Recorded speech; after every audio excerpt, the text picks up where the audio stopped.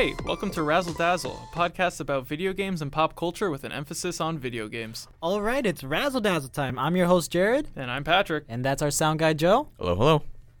We're gonna get right into it. Yeah, right? We're just going to jump right into it with a fun little game. I figured since we're going to be talking about something that we're all passionate about, the conversation is going to go serious, not for boring reasons, This but is for going to be a heavy reasons. conversation. Because we're talking about game design. Yes. And this is something that I'm passionate about. I'm pretty sure you're passionate about.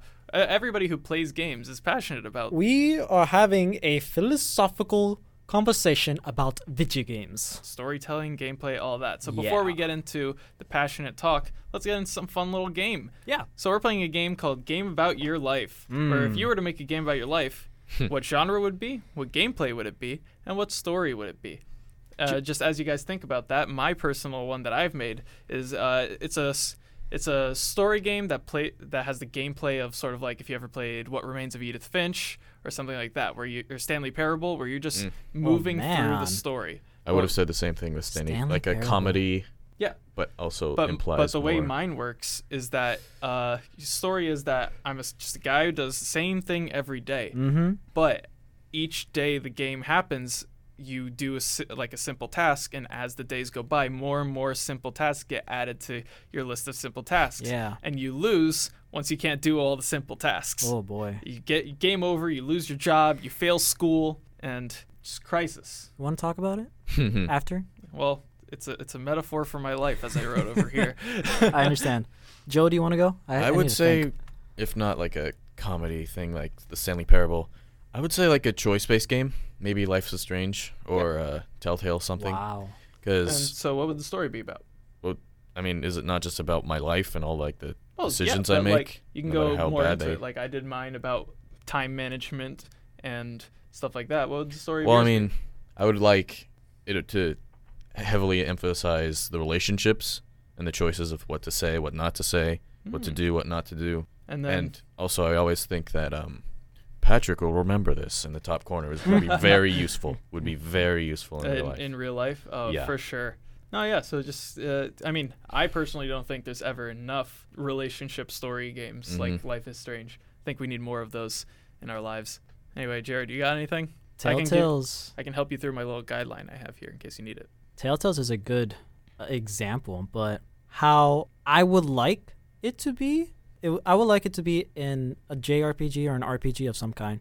And I guess to reflect on my own life, have there be a big emphasis on the relationships I build with the people I meet, or lack thereof. How it would work, how it would play, maybe turn-based. You know, everybody gets a turn, but there might be some chances of people getting the best of you, like adding an extra turn or adding some weird dumb effect Kind of like some kind. Fire Emblem, Okay. but with like if you max out your relationship I'm with someone, kind of- you get like an added bonus that isn't just combat related. I'm thinking like Fire Emblem mixed with Xenoblade Chronicles. Okay. Any of the Xenoblade Chronicles game, and maybe a little bit of Persona 5 in there. You know? That's how I'm thinking about my life. Shows how I am. I'm just glad none of us said our life would be a dating sim. My life would be Honey I Pop. mean, hey, I'm these kidding. days. I'm kidding. I am kidding. Messing. All right, so anyway, enough goofing aside. Now we get into passionate subjects of game design. Let's get heavy. I'm yelling. I'm gonna start off with an easy one. Why do we play games? By the way, Madam Raz's homework. Let us know what you think of any of these questions we'll be asking. All right? Let us know how you feel. Why do we play games? I think it's just a form of escapism, like books or a good TV show. I like Something we can get easily immersed in, especially our generation. Right. Okay. Yeah, and people always love just some good form of entertainment, whether it be a good story, whether it be just like a fun little thing to play. You know, it's just it's a distraction from just doing nothing. It's a way to Right. fill your time. Okay. I think, just to have fun. I am never bored with video games. I'm just saying. All right, but what about when you're playing a JRPG? Yeah. And you gotta do that same mission to get the same item to give to the same NPC. Okay. I have 100%ed Xenoblade Chronicles 2 and Torna, the Golden Country. And of course, to do that, there's New Game Plus.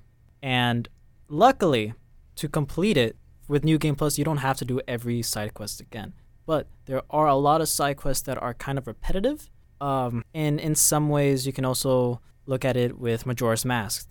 80% of the game is all side quests. I still think it's fun, just because it's like a bit of world building, character building. You know, you get to actually feel that there are people living in this world that have real problems. Not real world problems, but problems of their own in their own respective universe world. Of course. Is there a wrong way to play games? I mean, so I hear that a lot, right? So like people, you often hear people like you talk about their favorite game, and then somebody's like, yeah, I really like playing on easy mode because then I don't have to try and I can just grind through the story. And then somebody else would be like, how can you play X game in easy mode? Right. That ruins the fun of it. I personally don't think that way, because it's like, so long as you're enjoying the game, then it's all good. 100%. I believe the same. Yeah. Now, if you're playing like, the only way I'd say is the wrong way to play a game is if you're cheating. Like you hop on CSGO, get those $5 hacks, and just start spin botting all over the place. 100%. The only way that I, again, can see a wrong way to play a game is to go in the opposite of the intent of the creator for cheating or stuff like that. You know? Does that make sense? Cheating is fine in single player mode. I think so.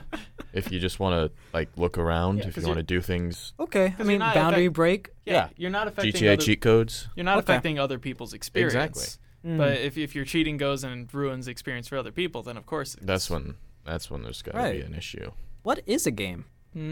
Simple question. Philosophy. Yeah, this is heavy. This is getting heavy. I feel I'm not equipped to answer this question. Well, I mean, there's a good differentiation between something you watch and choose. Yeah. Like some Netflix things. Okay. Do you think that's a game? Because I think it's like a big description that a friend of mine gave me is that it's just video games are like interactable TV shows. Yeah, I think Telltale's a good example. Telltale is a good example, but even just like any game, when you think about it, because you're really just watching something but interacting with the thing you're watching to get results. Right. For me, I think a game is something where you can go on a journey to better yourself in a way to overcome a problem, I guess, you know? But that kind of goes into another question I have. Not really, but kind of. Is there a superior gaming genre? I think, my thoughts, the existence of superiority already indicates, I guess, the existence of inferiority. Now, I don't think there is a game that is inferior to another, or a gaming genre. I think there's no such thing as a superior or inferior gaming genre, because that is all subjective. Yeah, that's what I was about to say. I think there is inferiority, superiority, but it's to the person.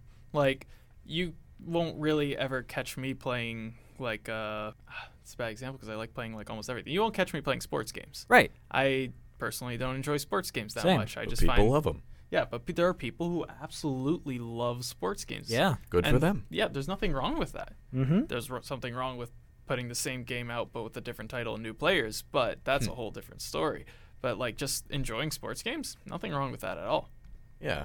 And especially like the whole meme of goofing on mobile players for not being real gamers. I don't think that's necessarily fair. That is not fair because they are playing a game. Yeah. And they're a community, and so therefore, you're a gamer. What I don't like is when people make games, and this is kind of going away from the topic of game design, just game culture, but when people make games exclusive thing rather than an inclusive thing, where it's like, games are meant to, or what I see is games bring people in, bring people together with common stories, but people often make them exclusive. For example, I grew up with Super Smash Bros. I mentioned it in the first podcast, and I just absolutely loved it. And the way I got into it was me and friends would play it, and we just have this amazing moments. I could tell you so many memories just growing up playing that game, and I think it was a major part of growing up. And it was that inclusiveness of bringing new people in to play it, etc., not having any restrictions on how we played, that made it so fun. But like when you have it to where you're like really limiting what people can do. When you say like people who play mobile games aren't actual like video game players when like I know a lot of people who got into PC games because of mobile games. Yeah, I totally understand. It's supposed to be an inclusive thing, not an exclusive thing. Mm-hmm. Now, here's a really tough question that we all love. I think a good tie into that is that the worst side of gaming is the exclusivity of it. Like the whole recent controversy of a Fallout subscription thing. Yeah, when games for Fallout 76 or Fallout 4? 76. They made a subscription service so you get better server access, kind of your own little thing. It ended up still being bad. Get out of here. Just man, I had so much hopes for that game, but they made bad game design decisions in that you're adding subscription service to a paid game, and that's just a bad idea. Right. Man, there are examples of bad game design decisions, and I think Fallout 76 is a huge example of that. Rush for a release date instead of moving release dates back leads to a glitchy game, a messed up game, an incomplete game. Yep. Further decisions of clout chasing, like Battle Royale Fallout 76. Bad idea. The subscription service to try to basically greediness ruin the game. It's just Fallout 76 is a pinnacle example of bad game design. Right. This is probably like the most heaviest question I have here. Are stories important in games? Yes and no. Mm-hmm. I think stories can be an important part of the game. As I've already told you, my personal game of the decade is The Last of Us. Yeah. Because I think the story in it is absolutely amazing. It's kind of tugs at everybody's heartstrings. Everybody can put themselves into the story. And then the gameplay on top of that just adds to that experience. But at the same time, I love games like Hotline Miami. I don't pay attention to the story in Hotline Miami. Okay. I love it because I like getting huge kill combos because I memorize the maps and I know when exactly to throw my shotgun at that door so to knock out the dude so then I can walk up and execute him. I have like S+ or S's in so many Hotline Miami levels. But do I play that game for the story? No. I play it because it's a wacky arcade game. See, a good example for me right there is Legend of Zelda Breath of the Wild.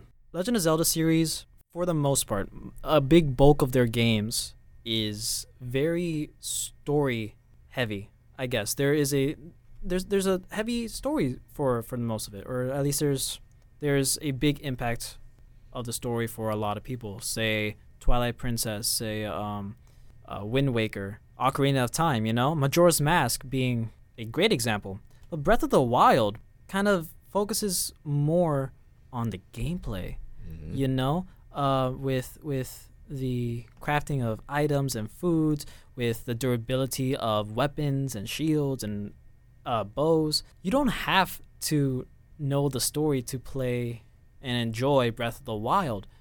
You can, as soon as you wake up, as soon as you get all the main Sheikah attachments, or runes, you can go beat Ganon straight off the bat, You don't have to go through all the cutscenes. You don't have to do the Divine Beast to get the story, to get the feel. You're just in this world that you can just enjoy just because. Of course. And my favorite, so we have like games that are great through gameplay, games that are great through story, and they're all really great games. And then my favorite are the ones that tie the two together. And the example I bring every time, because I think it's the most artful use of this, there's a mission in What Remains of Edith Finch. There's a bunch of, you basically follow through family members and their lives and how they died. One of them is your older brother who works at spoilers for What Remains of Edith Finch, but frankly, so if skip ahead like a minute if you haven't seen it or played it and you want to, because that is a really good game and I heavily recommend. But your brother works at a sardine factory, and so how you play through his story is you start out, you grab a fish, you chop its head off, you throw the fish away. Grab a fish, chop its head off, and throw it away. Right. But as you do this, he starts imagining a scenario where he's a king and he has an empire and he travels. And the entire time you're going through this fictional story he has in his head as you subconsciously chop the fish, throw it away. And so with your right hand, you're doing this, while in your left hand, you're controlling the character in this fictional scene. Interesting. And you go through this entire story until finally him and his fictional empire as the king, he marries the queen. And when he does that at the same time, you as a character, you're no longer doing the fish thing. You're walking through the fish factory, walking up a different part of it, and walking into where things get chopped. Interesting. And that's how the brother died. And that's how you go through that. And it's Right. so, when you play through this, it gives me chills right now. When you play through this, it's amazing to see how the gameplay ties into that. And the entire time, you're just doing minute tasks in one hand, going with the other. And it's just a great example of both tying in together. And there's a lot of that in the game. Recommend What Remains of Edith Finch for those who haven't played. Dude, that's some heavy stuff. My definitive answer is, are stories important to games? Yes, depending on it, depending on the game, depending on the person. For me, personally, yes. Stories are important, but gameplay. If you don't have a fun game to play, if it doesn't feel good, why should I continue on with this game if I'm not enjoying it? I want to have fun. Of course. Joe? I think it just has to be fun. I feel bad for having such a simple answer, but That's fine. Those are very good story-driven games. Yeah. Where gameplay is simple. Yeah. But if it was terrible, I would never play it. If the gameplay is just awful, I'm not going to get into it no matter what. I totally understand. If it's choppy, if it's bugged, if it's just overall not fun at all. Sonic 06. Yes. Thank you so much for joining us on a very heavy episode of Razzle Dazzle. Please stay tuned for next episode, and we'll see you guys then. Of course. Catch you all later.